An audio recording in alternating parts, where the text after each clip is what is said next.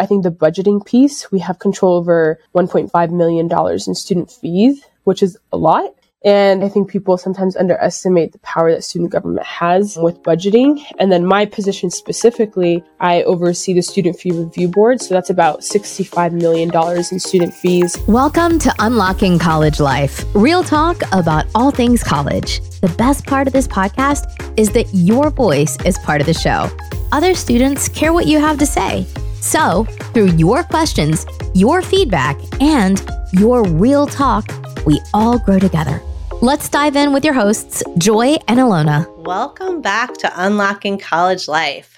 We are joined today by Mary, who is the Vice President of ASCSU at Colorado State University. And she's going to join us to talk a little bit about her college experience and sort of how she ended up in the position that she's now. And she was even reflecting right before we jumped on about sort of the interesting whirlwind that it is when you are a fourth year after 2 years in a pandemic, which a lot of you can relate to. So Mary, I'll let you introduce yourself. Thank you so much for both of you to have me here. I am a senior right now studying political science and ethnic studies. And as JP mentioned, I am currently the student body vice president along with any other leadership positions, but I'm just really happy to be here and reflect back on my experience and kind of talk about how I got to where I am today.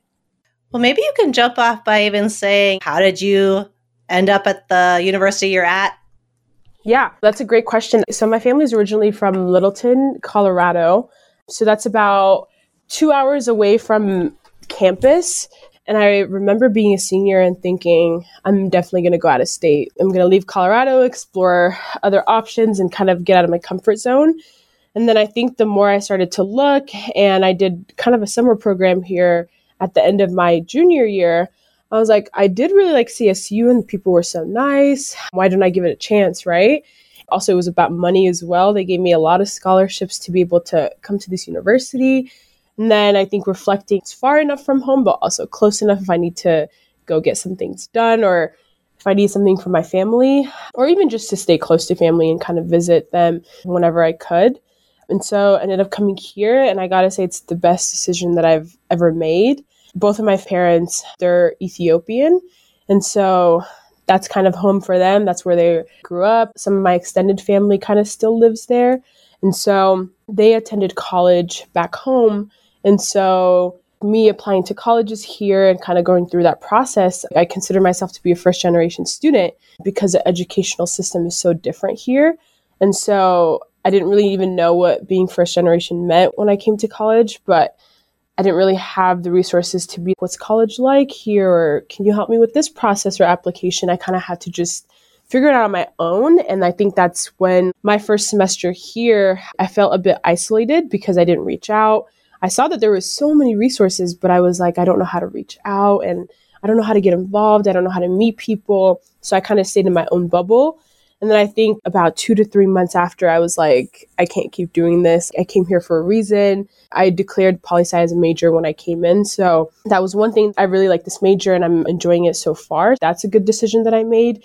But overall, college is just so different. Even though I was 2 hours away, the social aspect, I think also going to a predominantly white institution and being a Black woman in this space, I already grew up in that kind of environment, living in Littleton, but this is on a larger scale. And do I even fit in here? A lot of that imposter syndrome is what I was feeling my first semester. And so I kind of just decided to just put myself out there after a few months, started joining student organizations, started reaching out to folks within those student organizations, kind of the advisors and the mentors. And I started to really lean in on those folks. One of the offices here, so we have about 7 student diversity program service offices here. And one of them is the Black African American Cultural Center. And I kind of started visiting that office and talking with the assistant director and the director. And I was like, this is what I want to do. I want to go into politics. I don't know how to get involved here on campus. Please help me. And that's exactly what they did. They kind of took me under their wing. They were such great mentors that also would just give me other opportunities of, hey, Mary, like, I know you're interested in this. You might really enjoy this. And so I was super grateful to have mentors in that office who kind of told me, you really have to put yourself out there. That's what college is about. No one's going to be holding your hand, but there's going to be people who are looking out for you. And so I think taking that step to join student organizations, the first organization I joined was student orientation program. So I was an orientation leader literally in my first year and started training my second semester to be an orientation leader in the summer. And let me tell you, that put me out of my comfort zone for sure. Like I'm leading about 30 students every single day over the summer, and they're only 1 year younger than me. And so that really put me, at least my communication skills and kind of putting myself out there, it was the best thing that I ever did because that set me up for so much success later on in the future. That's how I joined student government because we learned about a lot of these resources on campus. So I want to go see what this is. And I joined some clubs that I was, maybe this isn't for me, but at least now I know. And if it weren't for me reaching out, I wouldn't have met this person who would have known about this opportunity. And so I'm really grateful to have been willing to join these organizations and just kind of put myself out there. So I think what you were saying about your first couple of months is so relatable, particularly for a first generation student to feel kind of like out of place. Where do I belong? And then you mentioned that you got to a point where you were like, I can't do this anymore, which we hear a lot. And I actually think some students don't get to that point until their second or third year. So I know it sounds simplistic because some people have a hard time, some students even just walking into an office and asking for help. How did you even literally get yourself to do that? That's a great question because for a couple months that I was just kind of going to class, eating, taking a nap, repeating the next day. Oh my gosh, like this is a lot. And in my first month, I got this first generation scholarship from donors that had started this new program. It was part of the Philip Stencil first generation scholarship. And so I got that scholarship and that put me in the first generation community. And so part of being that community was you had to talk to a mentor and they kind of assigned that mentor to you. And so the mentor that I got assigned was the assistant director of the Black African American Cultural Center. Her name was Emerald Green. And so I got connected to her, kind of started talking about how I was struggling with the social aspect and just kind of getting involved and pretty much just being in college. Kind of spoke to her about that and she walked me through her experiences. And I think I felt very comforted because she was also a Black woman and had also gone to a predominantly white institution and she's felt a lot of the same things that I felt. And she gave me very tangible steps that I could actually take. So it wasn't just, oh, do this. It was, let's write these down. And the next month, I'm going to check in on you. So she held me accountable while also kind of showing me ways to write down what I wanted to do. And that kept me accountable for sure. You know, every time we would check in, oh, did you sign up for that one club? Did you go talk to this person? And so I was like, oh, I'm definitely on it now. And so that's kind of what started it. And then after that, I realized I love talking to new people. I love being involved on campus and connecting other individuals. And so I think that's kind of what helped me dip my toe into the waters a little bit. Yeah. And that mentorship is so powerful. That makes sense that you were connected with someone. So that's a good reminder for folks who are listening that when you're offered any sort of mentor, to take them up on it. I love that her name was Emerald Green too. So maybe to walk us through, I'm assuming that as a first year student, you didn't imagine that you'd be the vice president of student government. And so walk us through that. Where did your passion shift to wanting to be not just involved, because you're talking about being involved and talking with students, but that's like a really big leadership position that gets into a lot of intense political conversations. Oh, yeah. That's a great question. So my freshman year, I got involved with orientation transition programs. I got involved with my hall council. Then my second year, I became a resident assistant, worked at the front desk, and then became an ambassador for my college. And then later on became the coordinator for the tours and visits. So I'm still doing that now for the dean's office, which is really fun. And then my junior year, I also got involved with presidential ambassadors. So you work with a lot of donors and university advancement. And I'm also the marketing and communication co-chair for that right now as well. So involved with them pretty early because I knew I wanted to grow within those positions. But as far as student government, I always saw it with like, as I was walking across campus and would always hear about it because in high school I did student government, but it was, student council, like everybody can join. It wasn't as intense as coming to college. I didn't know how serious it was coming to college as well. And so I joined first as an associate senator. and I represented the Black African American Cultural Center. So Emerald is the one that was, do you want to represent our office? Let's talk more about this. I've never knew about this opportunity and ways to join. And so she was like, yeah, we would love for you to represent our office. So I represented them and then became a senator for that office. And then I was in elections committee my sophomore year as well. And so I saw how the campaigns were run, much more intense. You're using actual money to kind of campaign really for yourself. And I noticed it was a lot of Greek life folks who kind of were dominating this space. And I had remembered my freshman year when I joined student government, this space is not very inclusive. And I always felt like I didn't fit in, or there wasn't a lot of avenues for, I guess it didn't feel a space where I wanted to always be in. It felt kind of like exhaustive work, right? And so I'm going to stick it out, see what I can do to change it, right? But one person can't make that change. And I saw that a lot of folks who represented the SDPS offices, the Student Diversity Program Services, a lot of them would kind of leave. Month after month, we cannot be in this space anymore. It was dominated by white folks. And also, not just that, but there was just kind of a lot of white supremacy embedded within student government here at CSU. And I kind of noticed that from the start, but didn't really know it intricately until I joined and was part of it. And that's when I decided I'm going to learn the ins and outs of everything within this student organization. And so that's literally what I did. I joined the legislative branch at first, and then I joined in as the diversity and inclusion director for the cabinet previous year, kind of learned more about the executive branch. Then I would talk to folks in the judicial branch and kind of learned about that. And I got to say, my freshman year, I would have never imagined that I would be running for a position such as vice president. That would have been so far out of reach that I wouldn't even thought about that. But I think the more I stayed on in this organization, why wouldn't I be able to do it? I have more than 3 years of experience within the student organization.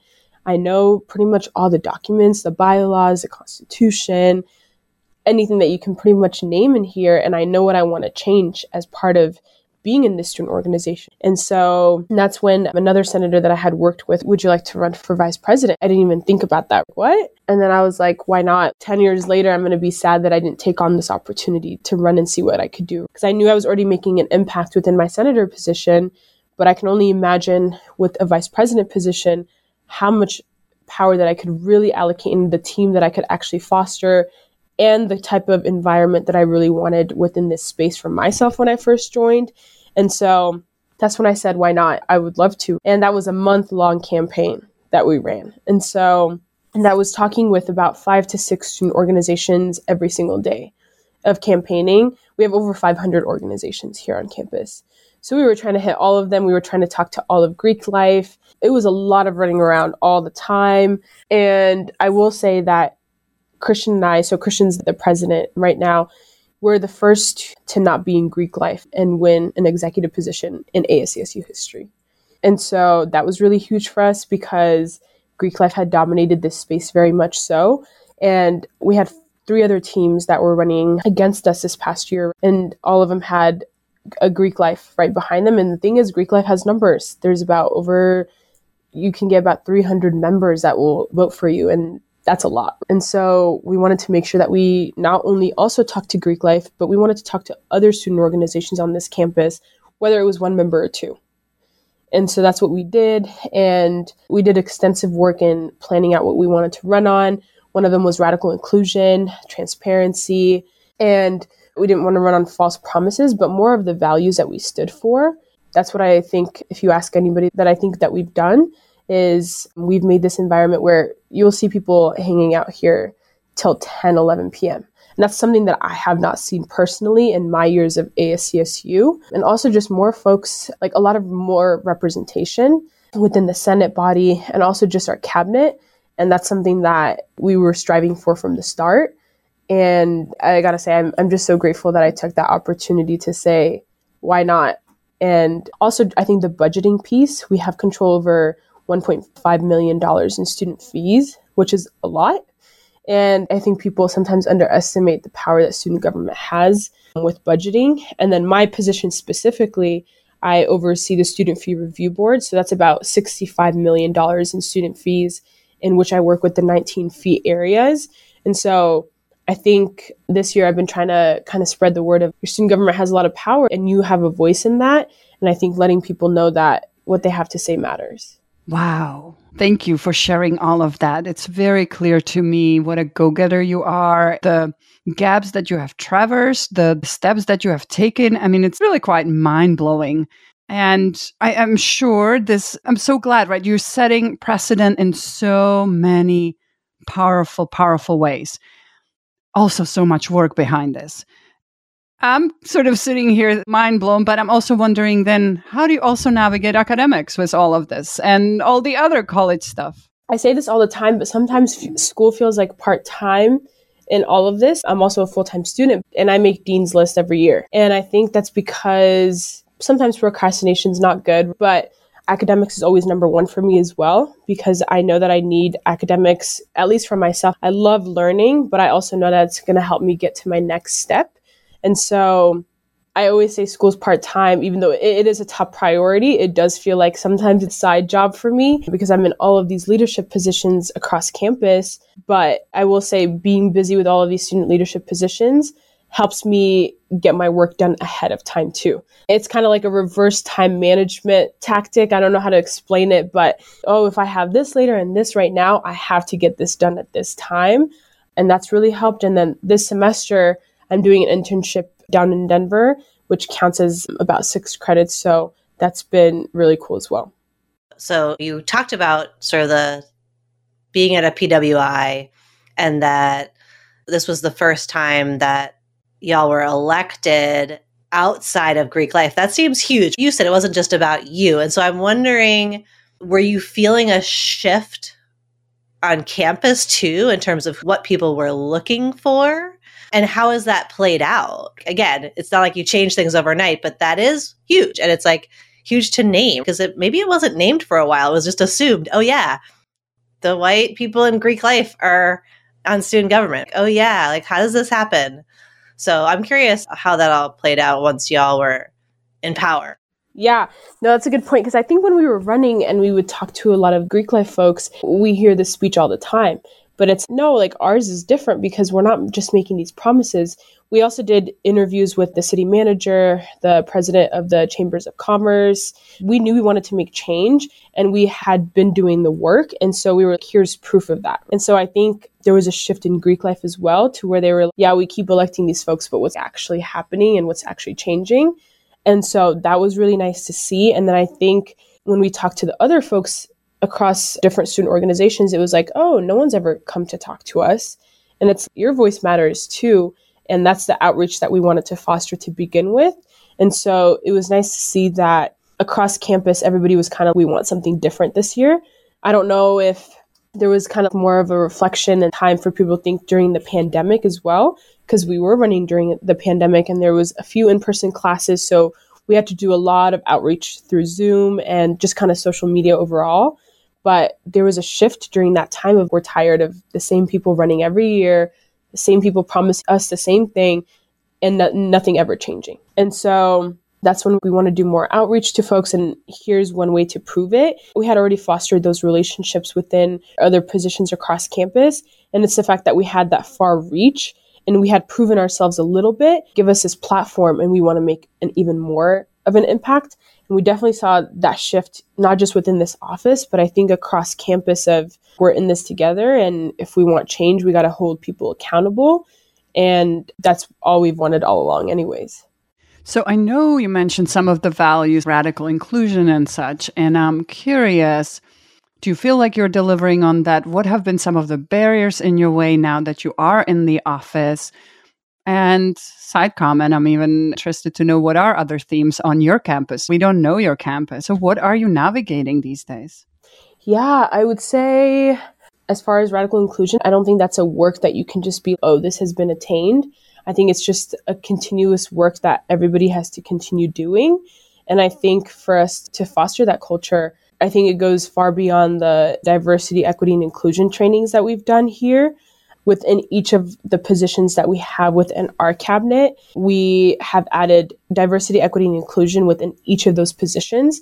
It's not just the job of the director of diversity and inclusion to do that work, but every position needs to incorporate that. And so that's something that we did tangibly within the bylaws, is adding that into everybody's position. And then I think also just across campus, working with the Student Diversity Program Services, and then also working with the President's Office to establish a new position that works closely with undocumented students here on campus. So we don't really have a solid position for that. We have folks in the community who are professors and do other work that also bear of that work for students, but it's not like they're getting paid more money to be able to do that. And so Christian and I are working to create that position to get funding, hopefully from the Board of Governors or the President's Office, because we want international students and undocumented students to also know that they matter on this campus. And because we did get a little bit of complaints from the international community of we don't feel valued, we don't feel that our voices are being heard. And then also just concerns from the undocumented students of, am I going to still be able to be a student here? And not being able to apply to a lot of the institutional aid and kind of help because of that status. There's a lot of barriers, right? And so that's one thing that we're doing, is trying to create that position. And then also in my role, working with the 19 fee areas, we have Student Disability Center is one of them, Women Gender Advocacy Center, we have athletics, we have the rec center. Those are just to name a few. My goal has always been this year to make sure that all students are included in part of those fees. So where's that fee money going and how is it impacting all students on this campus, whether they're able-bodied or whether they're students of color or student athletes, making sure that all students are factored into those resources that they're using student fee money for. So that's one way that I've been trying to make sure that we have radical inclusion across this campus. And then as far as transparency, I mean, you're always going to get complaints. I think you can't make everybody like you and you can't impress everybody. And I think that's one thing that I've had to definitely learn with this position. I think I've always been, I think the term is probably people pleaser, but I'm always, oh, this person doesn't like our campaign or what we stand for. Let's go talk to them, right? But at the end of the day, you really can't make everybody like you. You can't impress everybody. And you kind of have to continue to do the work that you said you would, and also stick to the values that we had set in the beginning. And that's a little bit hard sometimes because you're going to get people who just kind of judge you based on the outside of what they're seeing and not really the work that you're doing behind closed doors. Because a lot of the work that we do, it's like we're meeting with a lot of stakeholders. We're literally in meetings all day. And then Christian's in meetings with the Board of Governors and writing up a report. And there's a lot of behind closed door work that we do that no one knows. And it's always, oh, they're not doing anything. We're doing so much and we want to show you and we want to tell you. But that's kind of like some of the roadblocks. But I think in terms of transparency, at least on social media and also on our website, we try to update the information on a daily, just so students know, here's your student fees, here are the things that we're working on. If you want to set up a meeting with us, here's our Calendly. And so making sure that, and we also do like some town halls, and then the cabinet meetings that we have, we made them strategically open so that anybody can come and join if they want to listen in. And so that's kind of some of the things that we're doing. In terms of student support, I think we're doing really great because it seems as if with a lot of the outreach that we're doing, we've been doing it continuously throughout the whole year. But in the past, folks have only done that when they're campaigning. And so a lot of these offices are, oh, you're back? Yeah, we're back. Like we promised that we would do this work and we want to do this work. And that's why we're here. And a lot of them are kind of shocked that like, you're not just here to get our vote and then you're gone. That's been really refreshing to see, is that relationship. And then now I think the hard part is I'm graduating and then Christian's also graduating in the fall. So it's making sure that all of the work that we've done and all of the relationships that we've created, how do we sustain that through the next year? And how do we still foster those relationships while also maintaining a lot of the institutional change that we've done this year?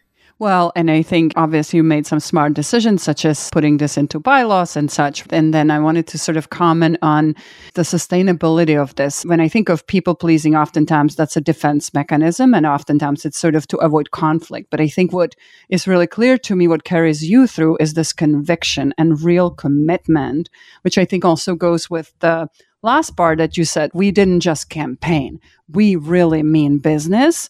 And that to me also sounds like that is probably a preventative factor for you when you might hear this, well, are you really doing anything? And so we will publish some of our data and know these folks will not always understand all the work that we do. And so how do you balance that? Yes, publishing some data and doing some PR, but also still staying on track and staying focused. And I think from what I'm hearing, it comes back to that conviction, that commitment, and just not wavering. I'm sure that's not easy. And I would love to hear, how do you sort of maintain sanity and all? I think the conviction is what is really standing out to me. Thank you for bringing that up. I think it's just the drive and the passion also behind the work, because it's not just, oh, we're doing this because we want to add this to our resume, or yeah, it does look really great on our resume, but also the reason that we ran is because we've been part of this organization for so long and we see so much potential. There's so many great things about it, and here's how we can make it better. Here's some improvements that will go such a long way.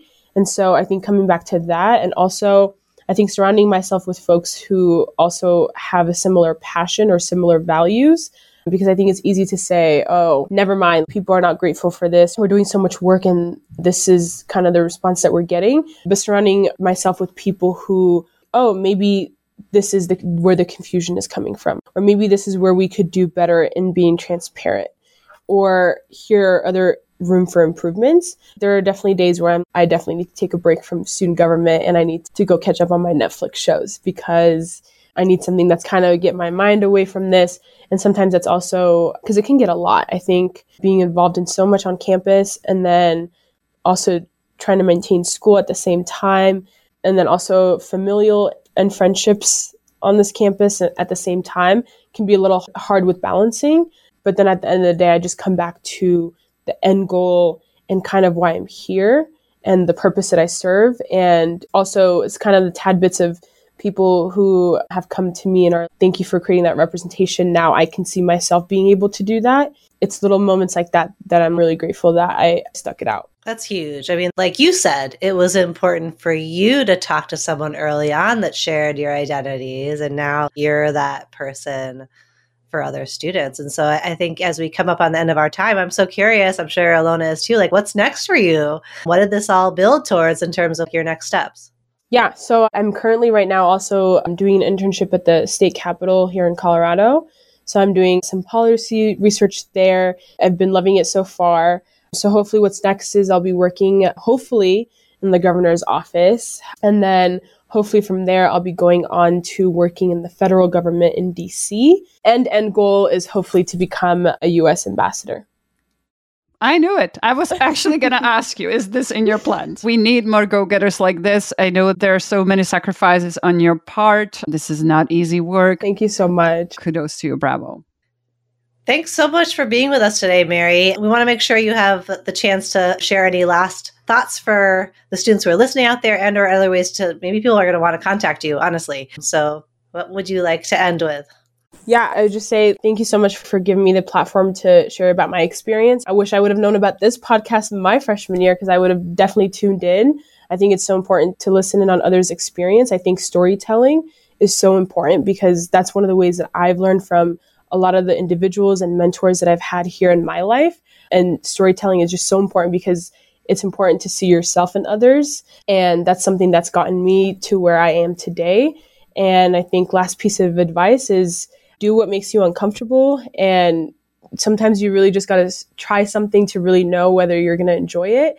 And yeah, just thank you so much for having me on here.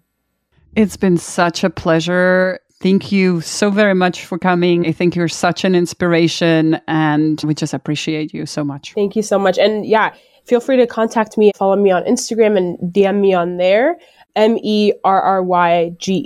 All right. Thank you. Well, thanks so much for being with us today, Mary, and we hope you all tune in next time. Thanks so much. Take care.